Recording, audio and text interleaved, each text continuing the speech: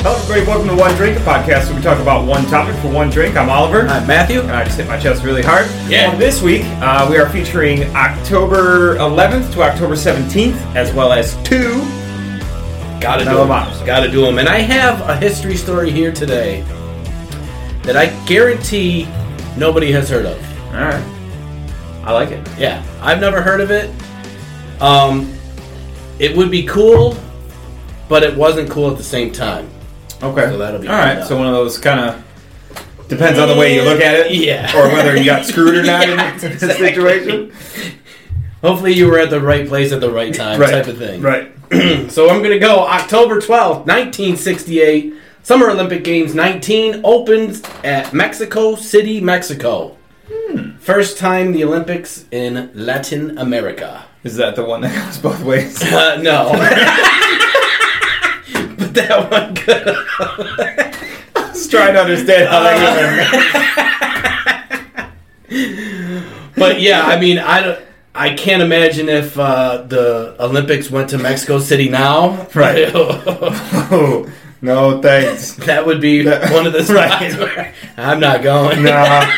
That's like, why are you going to the Olympics? I got free tickets. Yeah. You want them? Right. You can take them. I'll give you $500 to take these tickets. Right. I will give you $500. I'll give you $500. All right, I'm going to take us to October 11th, 1939. Albert Einstein warned President Franklin D. Roosevelt that his theories could lead to Nazi Germany's development of an atomic bomb. Oh.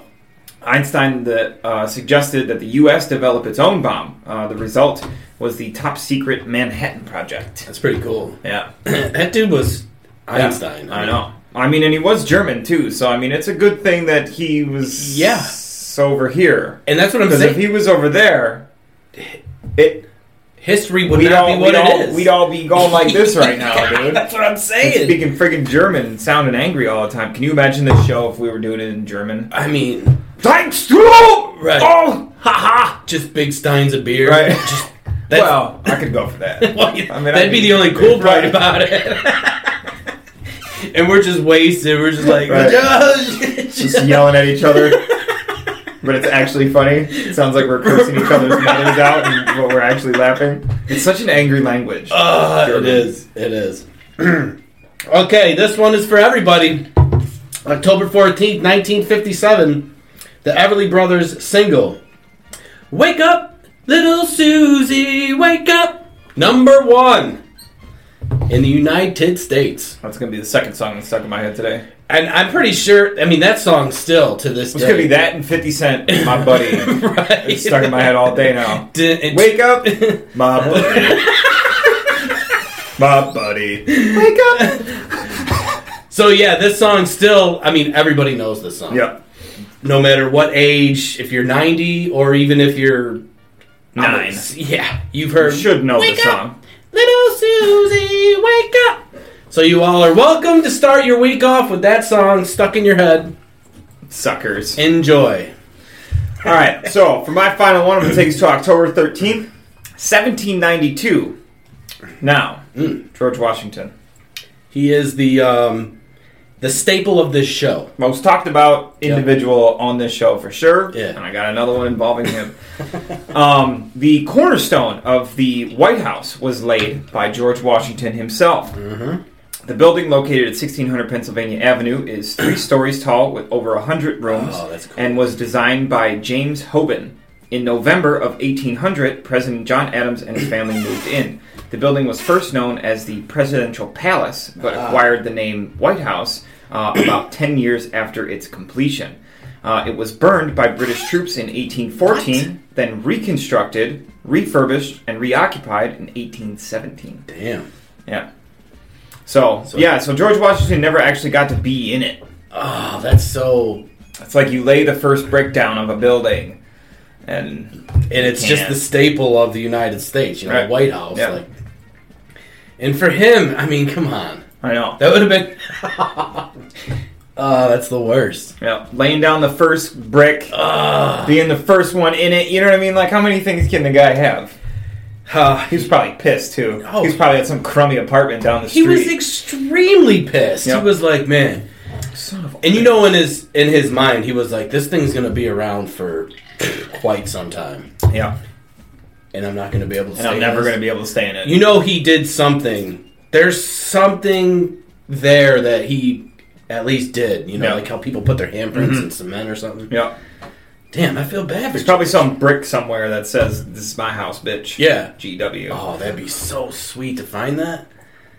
That's my shit. I am. This is my shit. Yeah. Okay, here we go. This is what I was talking about earlier. October 17th, 1814.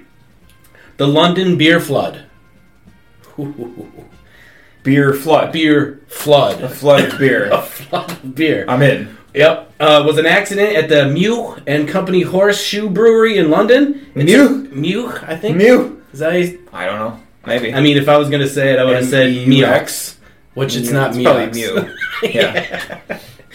It took place when one of the 22-foot tall wooden vats of fermenting porter bursts. The pressure of the escaping liquid dislodged the valve on another vessel and destroyed several large barrels. Between 128,000 and 330,000 imperial gallons of beer were released in total, killing 9 people, unfortunately. Just beer. So the best day ever of your... So people are just scooping. Oh. Bailing beer. Running home with buckets. Yeah. Except for the 9. Mm-hmm. Except drowned in beer. Or got crushed by Yeah. something. Boy, that sucked. Death by beer. Death by beer. Not even hammered. No. You're not. What happens if you drown in beer? You get drunk first? I'm assuming Before you go? I mean... Just die wasted? Yeah. So you're just like, oh, shit. Oh, you know, you go up for a little bit of air, but then you're like... I'll take another I sip. keep swallowing. And now you're dizzy. You're like, oh, fuck. That's a lot of fucking beer, though. Yeah. 300,000 gallons of beer? The old London beer flood. Golly. Which now all of you know, and I don't think that'll ever happen. Well, what if the Genesee Brewery... Yeah, but it's all metal and stuff, though. And Yeah. You know what I mean? They got pressure valves all over the place, and they know if something ain't Do you think they have more than 330,000 gallons? No. Maybe. I don't know. Yeah. I don't know. It would just go right into the river, though, and then... Right. Genesee River, have some Genesee beer. It probably would make the river a little better, unfortunately. Might clean it up a little bit. But The alcohol might detoxify it a little bit or something. Okay, so it's time. Medal of Honor, baby. Let's do it. Medal of Honor. I'm going to start it off. Vietnam War, U.S. Army. Private Louis Edward Willett. Willett distinguished himself while serving as a rifleman in Company C during combat operations. His squad was conducting security sweep when it was made contact with large enemy force. The squad was immediately engaged with a heavy volume of automatic weapon fire and pinned to the ground. Despite deadly fusillade... What's that? Fusillade? Fusillade. Am I saying I don't that know. wrong? You had that word last week in the show, too. Fusillade. Whatever that is. I want to say maybe it's oil. Yeah, fusillade. I don't know. Willett rose to his feet, firing rapid bursts from his weapon as he moved into position from which he placed highly effective fire on the enemy. His actions allowed the remainder of his squad to begin to withdraw from the superior enemy force toward the company perimeter. Private Willett covered the squad's withdrawal, but his position drew heavy enemy machine gun fire and he received multiple wounds, enabling the enemy gain to pin down the remainder of the squad. So he just jumped up, you know, he took the heat for all his squad, and then his squad...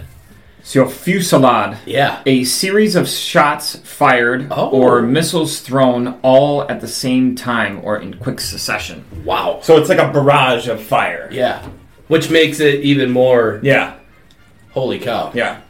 So now I'm never going to forget that word. Yep. Awesome. And that's crazy at the same time. Private Willett struggled to an upright position and disregarded his painful wounds. He again engaged the enemy fire with his rifle, allowed his squad to continue its movements to evacuate several of its comrades who were now wounded. Moving from position to position, he engaged the enemy at close range until he was mortally wounded. By his unselfish acts of bravery, Private Willett ensured the withdrawal of his comrades to the company position, saving their lives and the cost of his life. Private Willett's valorous actions were in keeping with the highest traditions of the U.S. Army and reflect great credit upon himself and the armed forces of his country. So that one guy, again, another one of these Changed stories. the whole outcome. The whole scenario. He gave it up for all his wounded soldiers and all his soldiers in his platoon to survive. Yep. One guy. Yep. One guy. Whew. And his actions. It's crazy. Can have such a dramatic effect on so many things. You know what I mean? A mission is a success because of one guy. Yeah. You know what I mean? Or 10 people don't die because of one guy. You know what I mean? And he did it. He was there to win. Yep, for sure. So I got another one real similar to this guy. Mm-hmm. His name is Private Pedro Cano, U.S. Marines, World War II. I feel like we haven't had one from the Marines in a while. No. On the afternoon of the 2nd, American infantrymen launched an attack against German emplacements, but were repulsed by enemy machine gun fire. Armed with a rocket launcher, Private Cano crawled through a densely mined area. Sheesh. So he's crawling with a rocket launcher through landmines. And you don't know where they are. No. Yeah, no thanks. So he was crawling through a densely mined area under heavy enemy fire and successfully reached a point within 10 yards of the nearest emplacement. He quickly fired a rocket into the position, killing the 2 gunners and 5 supporting riflemen. Nice. So he crawled across mines while getting shot at. Yeah. Got within 10 meters, shot a rocket at him. Bam. And killed 7 of them. The whole machine gun nest. That's good. Without hesitating, he fired into a second position, killing 2 more gunners, and proceeded to assault the position with hand grenades, killing several others and despairing the rest. Then, when an adjacent company encountered heavy fire, Private Cano crossed his company front, crept within 15 yards of the nearest enemy emplacement, and killed the 2 machine gunners with a rocket. Nice. So that's 3 machine gun pits he's taken out with rockets and grenades. Yeah. And he's getting close. And he's getting real close. 10 yards, man. That's 30 feet. Yeah. He's not just far away. He's right. He's right there. I'm going to get you. Right. Wow. And with a rocket, too. Yeah. You got to stand up and... Jeez. Wow. With another round, he killed the gunners and destroyed a second gun. So now he's up to 4. Mm-hmm. On the following day... Okay. His company renewed the attack and again encountered heavy machine gun fire. Private Cano, armed with his rocket launcher, again moved across fire-swept terrain and destroyed 3 enemy machine guns in succession, killing the 6 gunners. Wow. 2 days in a row. Yeah. He got a total of 7 machine gun nests. So this dude is like a professional rocket launcher. Apparently. You know what I'm saying? He's That's the best weapon. rocket launcher. That was his weapon. Fuck, man. Private Cano's extraordinary heroism and selflessness above and beyond the call of duty are in keeping with the highest traditions of the military service and reflect great credit upon himself, his unit, and the United States Army. That is badass. Dude. And he lived. That's awesome. And they won, and it. And you got to think, back then, those rocket launchers weren't, what they They're are. not these tiny little ones where you can just kind of throw them on your back and just go. It had to have been, the box. Right. And, he's crawling through mines. He's just like, what? Right. While getting shot at. And then he's lobbing grenades. This dude's he's an animal. He's like Gun. Right. I got a rocket. I don't use a gun, you pussy. Never once did it say that he even shot a gun. No, he's like, I launch rockets and throw grenades, and I take out. I'm that guy. I take out platoons, right? Not just individuals. Right. Nuts, man. That's a good one. The guy's nuts. I like it. Yeah, and he lived to find another day. Good stories. I like it. Yep, they're always good. Always good. Damn. So, yes, that is our one drink for our history show. Yep. And Medal of Honor. Yeah. Great stories. Yeah. I liked them. Yep. We got an awesome show coming up this week for you guys. Dude. We have 2 guests coming on. They are a couple friends of mine. They're starting up their own podcast here in Rochester. Mm-hmm. And my buddy Kyle called me up and he was like, hey, man. He's like, I'm starting up a podcast. I like it. give me the bare necessities. What do I need to get started? What should I get to get started? And I think we know a little something about that. We know exactly what not to start with. Yes. Correct. So I basically leapfrogged them probably 3 stages ahead from where we started. And that's where I got them. And this is going to be a local podcast. Local podcast, yep. Yeah. Not sure exactly what the topics are going to be. You're just going to have to wait and find out. Yep. Watch the show on Wednesday. But don't forget, you can catch all of our full-length shows, including this one where we will tell our origin stories here at One Drink Podcast. We'll hear how their journey has started so far. I like it. And we'll give some tips and tricks along the way that we've learned. Some hard knocks, some... We're still learning. Oh, yeah. We're still learning. We just had audio issues last week where the whole show didn't have any audio. You want to know why? Because I had an update on the software that we used to record this, and it reverted everything back to default. So check your default settings. It's cool. At least now we're getting guests, so we're doing something right. You know, it's also cool. Got a camera here. Got a camera here. Yep. We're loaded now. Loaded for bear, baby.